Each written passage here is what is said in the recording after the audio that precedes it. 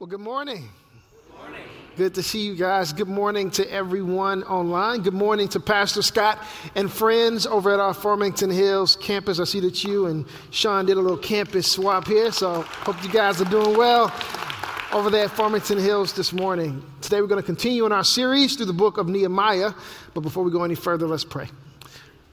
Dear God, we come to you in your mighty Son's Jesus' name. God, thanking you for the opportunity to gather.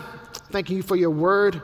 I pray that you would speak to us this morning. God, I pray that I would decrease and that you would increase and be made much of in the lives of your people, God. God, specifically, I just want to lift up those this morning who are sick or shut in or dealing with any kind of physical ailments. I know of a few people in our congregation. God, I just pray your blessing over them. I pray your healing power over them. God, I speak Jesus over them as we sang this morning. God, be with us. It's in your Son, Jesus' name, that we pray. Amen. Amen. In 1976, a young pastor from the Midwest packed up his Volkswagen Beetle to drive across the country to California to preach at a revival. He had ambitions to be a revival preacher. He wanted to be a traveling preacher that traveled around and preached revival. And this is one opportunity he had been given. And so he worked on that sermon all the way from the Midwest to California. Every time he stopped at a stoplight, he'd overview his sermon. He was ready to preach and bring revival. Well, he shows up to the church and he introduces himself to the pastor. He says, "Good morning, Pastor. I'm the preacher for revival this weekend." The pastor responded, "I think you are mistaken. I think there must have been some confusion somewhere. There is no revival this weekend. I don't know what you're talking about, young man." And so this young preacher who thought that he was coming to preach revival was actually now stranded across the country with $36 to his name. He found a motel that allowed him to stay there for $6 per night. So he stayed there for 6 nights, didn't have a dime left for gas, didn't have a dime left for food. So he just stayed in that room for 6 nights and he prayed and he met with God. He didn't eat a thing. He didn't watch a thing on television or the radio. He just met with God. Later on, that young pastor would grow up to be a rather accomplished preacher. He eventually did become that revival preacher. He said he traveled millions of miles preaching the gospel, preaching at revivals. But he says that 6 days alone with God in that room was the most potent, most real, most powerful revival that he had ever experienced in his life. See, revival doesn't need a special place, a special room, a special speaker. Revival takes place when God's people have an encounter with him. Revival is accessible to all of us. That young preacher thought that he needed a special place and a special time to have a revival, but actually all he needed was some alone time with God to be revived in his spirit. I want to look at a definition of revival. The word revival means vivo, which is a Latin word, and which is also a Latin word. Vivo meaning to live, meaning again, to live again. To be revived is to live again. It's a spiritual rebirth or reawakening. I've talked with many fellow followers of Christ who've said, I want to see revival in our nation. I want to see revival in our land. There's this hope for this big come to Jesus moment for us all where things just turn around.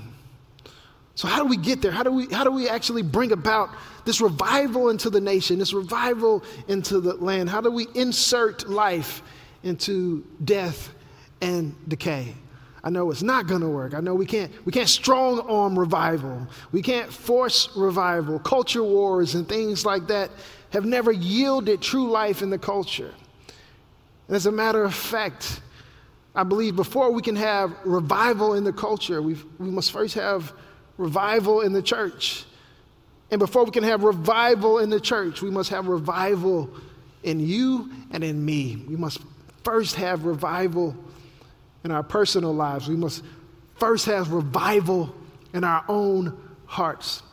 And I think that one of our challenges is this. We've been convinced We've been convinced by the enemy or by ourselves or by our own thoughts that our little flame doesn't really matter much. So maybe we show up to worship or we show up to Bible study and we get that flame ignited. But we don't think that flame really can do much. And so we don't guard the flame. We don't fan the flame. We don't pay attention to the flame. And I think that's something that Satan has often done in us to make us think that this little flame doesn't matter. But friends, I'm here to tell you this morning that all it takes is a little bit of fire. Someone with a little bit of fire for Jesus to make a huge difference. I think back to the great movements of our world, the Protestant Reformation, and just it took a little bit of fire. I look at the Civil Rights Movement. It started with a little bit of fire. Maybe a marriage that's in a down spot right now. Maybe a marriage that's on the rocks just needs one of the two in that marriage to have a little bit of fire for Jesus.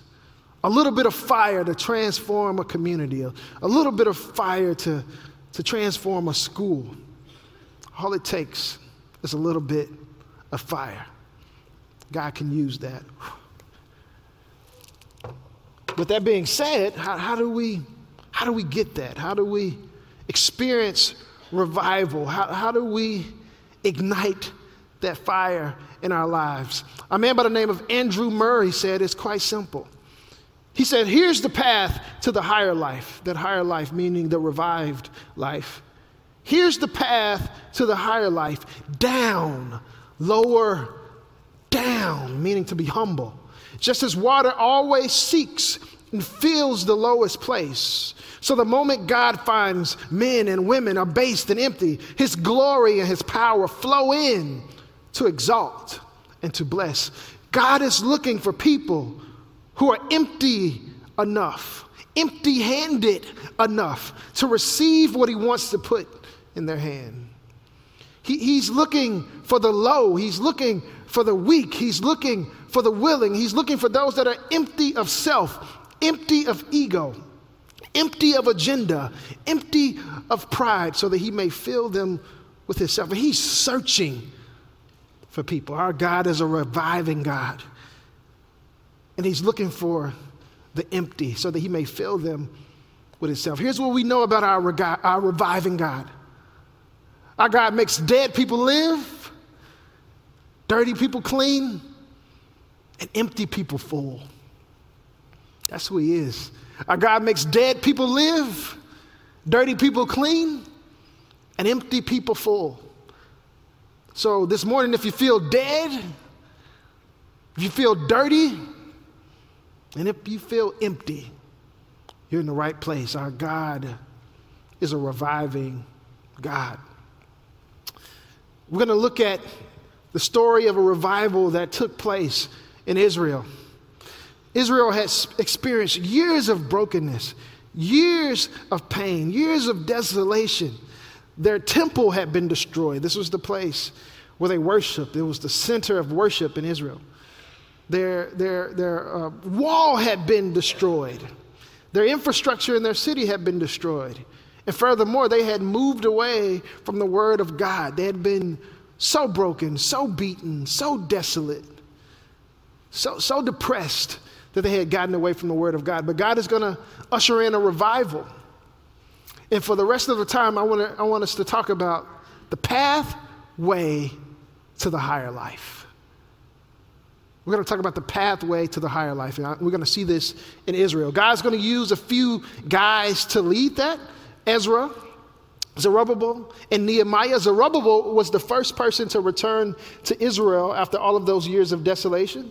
And so God's people had been held captive for many years, but they were now released to go back home. And the first group to go back to Israel was led by a man by the name of Zerubbabel. Zerubbabel's job was to rebuild the temple. He was going to rebuild the temple after years of that temple being destroyed. So he went back with a group. He experienced great opposition in that attempt, but he's going to lead a restoration of the temple. We've heard about Nehemiah. We've been studying Nehemiah. Nehemiah went back to restore the city's infrastructure. And so he led the group that went back to rebuild the wall and the city gates that had been destroyed. And so Zerubbabel and Nehemiah were working on physical spaces and physical infrastructure to rebuild that. But God sent a man by the name of Ezra to lead a spiritual renewal, to lead spiritual revival, to lead spiritual restoration. And here's what we're going to learn from Ezra, that engaging God's word is often the doorway to spiritual awakening. Engaging the word of God is often the doorway to spiritual awakening. Whenever there's a reawakening or a move of God, the word of God is often present as God speaks. And so let's look at our passage this morning. It says, all the people came together as one in the square before the water gate. They told Ezra, the teacher of the law, to bring the book of the law of Moses. Can you sense the hunger? They said, bring the word of God, bring the book. We've been missing out on that. For some of them, they haven't heard the word of God and heard the word of God proclaimed over them for a very long time. And for some of them, they have never had the word of God proclaimed over them. And so as they're ushering in this restoration project, the people said, bring out the book of Moses, which the Lord had commanded for Israel. So on the first day of the 7th month, Ezra the priest brought the law before the assembly, which was made up of men and women and all who were able to understand. He read it aloud from daybreak to noon as he faced the square. Check this out. They listened to the word of God read over them from daybreak, from the morning when the sun came up, until noon. That's some kind of long worship service. I don't know if we're ready for that here at Ward Church. But they skipped breakfast and lunch and everything to sit under the word of God before the water gate in the presence of men and women and the others who could understand. And all the people listened attentively to the book of the law. This was a great restoration of God's word being brought back to the people. They were so excited. They were so in love with what they were hearing. And the flame in them was beginning to be reignited. And I think this flame was reignited not because of their great love for God. These are people that had rebelled against God. This flame wasn't reignited because they loved God so much. I believe this flame was reignited because they were beginning to see that God still loved them. After years of their rebellion, after years of their running away, after their years of spiritual infidelity, God still had a word for them. God still loved them. God was still for them. And we're beginning to see the word of God bring about restoration and revival. As we engage God's word, engaging God's word is often the doorway to spiritual reawakening. Angola prison is a prison in Louisiana. It's a Louisiana state prison. And Angola had the reputation of being the place where hope went to die. It was a prison in Louisiana that was originally a slave plantation at one point in history. And that particular plantation transitioned to be a prison. Angola, Louisiana State Penitentiary. And it was the place known as the bloodiest prison in America. Well, someone had a little bit of fire, and they wanted to see God transition that place. So a warden by the name of Burl Cain took over as the warden of this place where hope was known to die. And he showed up, and he wanted to add value back to the lives of the inmates. He wanted to restore hope back into the lives of the inmates in this very dark place. And so what was his strategy? This dark place that no one can figure out. What was his strategy? His strategy was the word of God.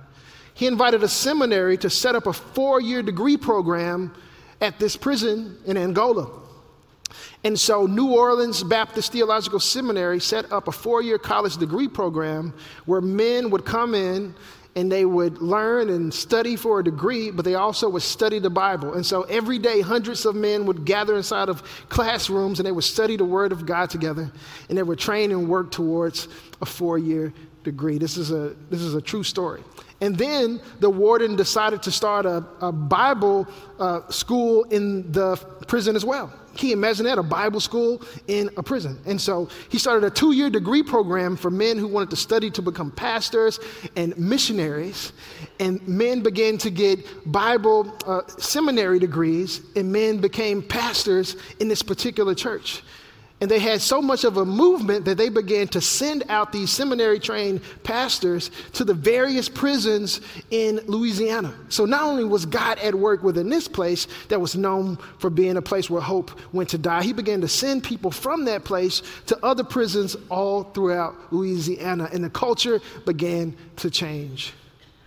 They began to have Bible studies all throughout the prison, prayer meetings in the yard. There was a little bit more hope and optimism in the place. And the strategy was the Word of God. And many who were witnesses to this revival in this prison says that truthfully, the change came as a result of those people in the prison who had begun to study God's Word. As they began to be transformed by God's Word, they began to transform this very dark environment. And as people would observe this, they would say, oh, this is a great moral rehabilitation that's taking place. But those who knew Jesus would say, this is not just some moral rehabilitation. Jesus is in this place. Jesus has shown up in this place. And one of the correction officers who had been there for years, who had seen all of the darkness, said, this is an awakening. That's the only way I can describe it. This is an awakening that does not make sense. Friends, if God can transform the most violent prison in America, what might he do in your life? What kind of transformation might the Word of God bring about in your life as you come to God empty-handed, saying, God, have your way in me. Have your way in my world. What kind of transformation might God bring about in your household? What kind of transformation may God bring about in your community? As we engage the Word of God, it is often the doorway to spiritual reawakening. But our response to the Word of God is the evidence of the spiritual awakening. As we respond, it's evidence that God is at work. As we come to the passage, we're going to see the people responding to the word. Ezra opened the book. All the people could see him because he was standing above them. And as he opened it, the people all stood up. Ezra praised the Lord, the great God. And all the people lifted their hands and responded, Amen, Amen. Then they bowed down and worshiped the Lord with their faces to the ground.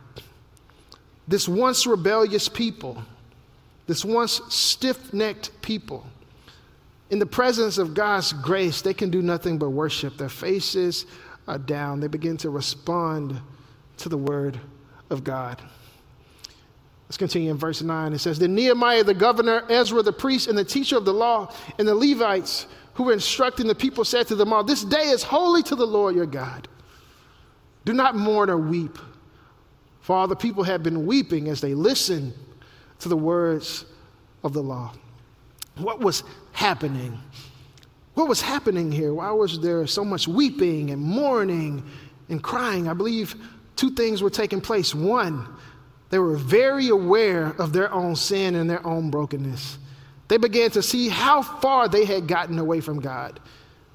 They began to see how off base they were, how unfaithful they had been. So they became very aware of their own unfaithfulness, but simultaneously they became very aware of the faithfulness and the goodness of God. We sang it earlier, you are good.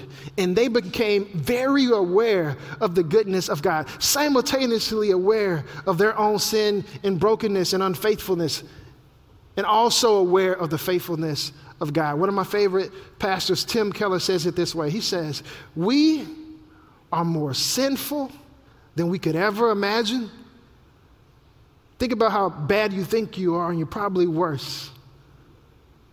But we're more loved than we could ever know. That's the gospel, friends. The gospel is this, that because of what Jesus did on the cross, when he died for our sins and shed his blood and had his body broken for us, because of that, we are more sinful, yes, than we could ever imagine. That's why God had to come and die for us, because we were that sinful. But in the gospel, we're simultaneously more loved than we could ever imagine. And I believe this kind of awareness for Israel led to brokenness. They were wrecked. This God still loves us.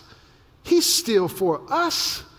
He still calls me his, in spite of all that I've done. Yes. And I believe this is what led to confession. This eventually led to confession. They began to confess to God. Here's the reality. When we're confronted with our own sin and our own brokenness, you got a few options. One, you can deny it. Like, that ain't me. Got the cookie crumbs all on your hand and the chocolate chips all on your lips, but that ain't me. You can deny it. You can justify it, or you can confess that, God, this is true. And confession isn't beating yourself up. Confession isn't that, but it's aligning with what's true of me and true of God. And here's what we know. Confession is the lighter fluid for revival. It's the lighter fluid. You look at any great revival that's ever taken place anywhere in the world, it was often preceded by God's people being broken and confessing their sins before God. Confession is the lighter fluid for spiritual awakening. If you want to experience intimacy with God in your life, come clean before him. Be honest with him. Share your hearts, your secrets, your desires with him. Confession is the lighter fluid for spiritual awakening. And as we said, confession is simply agreeing with God about what's true of us and what's true of him. We see Nehemiah doing this. Nehemiah chapter 9:33, it says, "And all that has happened to us, you have remained righteous. You have acted faithfully, while we acted wickedly." He's just being honest with God about what's true about God and what's true about them. He says, in all this, you've been faithful when we've been wicked and unfaithful. And so the people went into a time of confession. It says, on the 24th day of the same month, the Israelites gathered together, fasting and wearing sackcloth and putting dust on their heads. Those of the Israelite descent had separated themselves from all foreigners. They stood in their places and confessed their sins and the sins of their ancestors.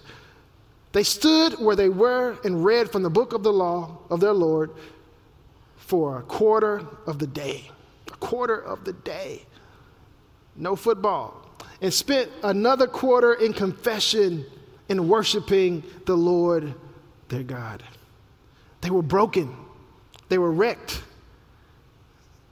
But they were honest about what they had done and even what their ancestors had done. And now they're in a time of confession. They were admitting that, God, yes, we have been covenant breakers. We have not kept your word.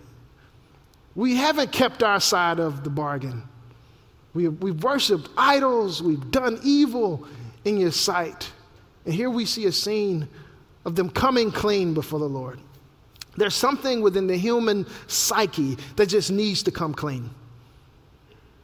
It's hard to harbor things for long. Secrets make us sick. Secrets depress us and weigh us down. There's something in us that has to let it out and there's something in us that has to get it off of our chest. A man by the name of Frank Warren ventured out into a project to collect confessions and secrets. And initially, he only wanted to collect 500 of these confessions, and he wanted people to mail in their confessions to him on a postcard, and he was going to use that to make a collage. And people would look at it and be able to resonate and connect with other people's confessions, and that would bring about some kind of healing. And as people sent in their confessions, he thought that would offer healing for them as well as they sent in those confessions. So he initially only wanted 500 of these. Throughout the years, Frank Warren has received over 500,000 confessions. This thing took off. People all over the world were sending him their confessions. They were wanting to get things off of their hearts, secrets that they had never shared with anyone. We have a few of them that I want to share with us. As a kid, I slipped Hershey bars up my sleeve at the grocery store, and I'd go to the store bathroom to eat them. Somebody needed to get that off their heart after years of hiding that. I only pretend to read important documents before signing them. Maybe we got some of that in the house today. I mail my Christmas cards obscenely early because I'm afraid if I don't, no one will send me one. This is a rather serious one. No one really knows me. I almost took my life 4 years ago. The suffering felt inescapable at the time. Things have gotten better since then. In fact, my life is better today because of the Great Depression I passed through. I imagine that was very healing for that person to get that out. I love this one. They said that I believe in God again. Our God is a reviving God. He's a healing God. And we can come clean before him. And there's something in us that needs to come clean. That Greek word for clean means unmixed, like pure water with no sugary flavoring stirred in it. When we confess to God that we have tried to live independently from him and want to join ourselves to him, he responds by cleansing us, making us pure at the core of our being. I love the way 1 John 1:9 says it. It says, if we confess our sins, he is faithful and just to forgive us our sins and cleanse us from all unrighteousness. That's our God. That's who he is. Our God makes dead people live, dirty people clean, and empty people full. And so we can come to him and come clean before him. As you came in this morning, you should have received one of these little bricks. For the rest of our time, we'll just go to a time of confession. Maybe it's something that you need to lay before the Lord, and this will be completely anonymous. Please don't write your name on this. This will be completely anonymous, and these will go on our prayer wall, and we'll continue to pray for each other through that. But I want to encourage you this morning to consider, what may you desire to lay before God this morning? Maybe it's not a specific sin or transgression, but maybe it's something that's been on your mind. Maybe it's some emotions that you need to lay before the Lord, something that you've been feeling that you need to lay before him. God longs to cleanse us. Our God makes dead people live, dirty people clean, and empty people full. And we come to him humble, broken, and empty-handed. And as 1 John says, he is faithful and just to forgive us of our sins and to cleanse us of all unrighteousness. And that's our hope, friends. That's the hope of the gospel. More sinful than we can ever imagine, more loved than we could ever know. You don't have to send in an anonymous postcard to a website. Good job, Frank Warren, for that. I'm sure that helped some people. But only Jesus is the one that can heal and forgive and bring about true restoration and transformation in our lives. Let's go before our Lord this morning and pray. Dear God, we confess our brokenness before you. We come agreeing that, God, we've been unfaithful to you while you've been perfectly faithful to us. God, we confess our weakness and we need your strength. God, some of us come confessing our sins to you for the first time. Some of us come confessing our sins for the 101st time.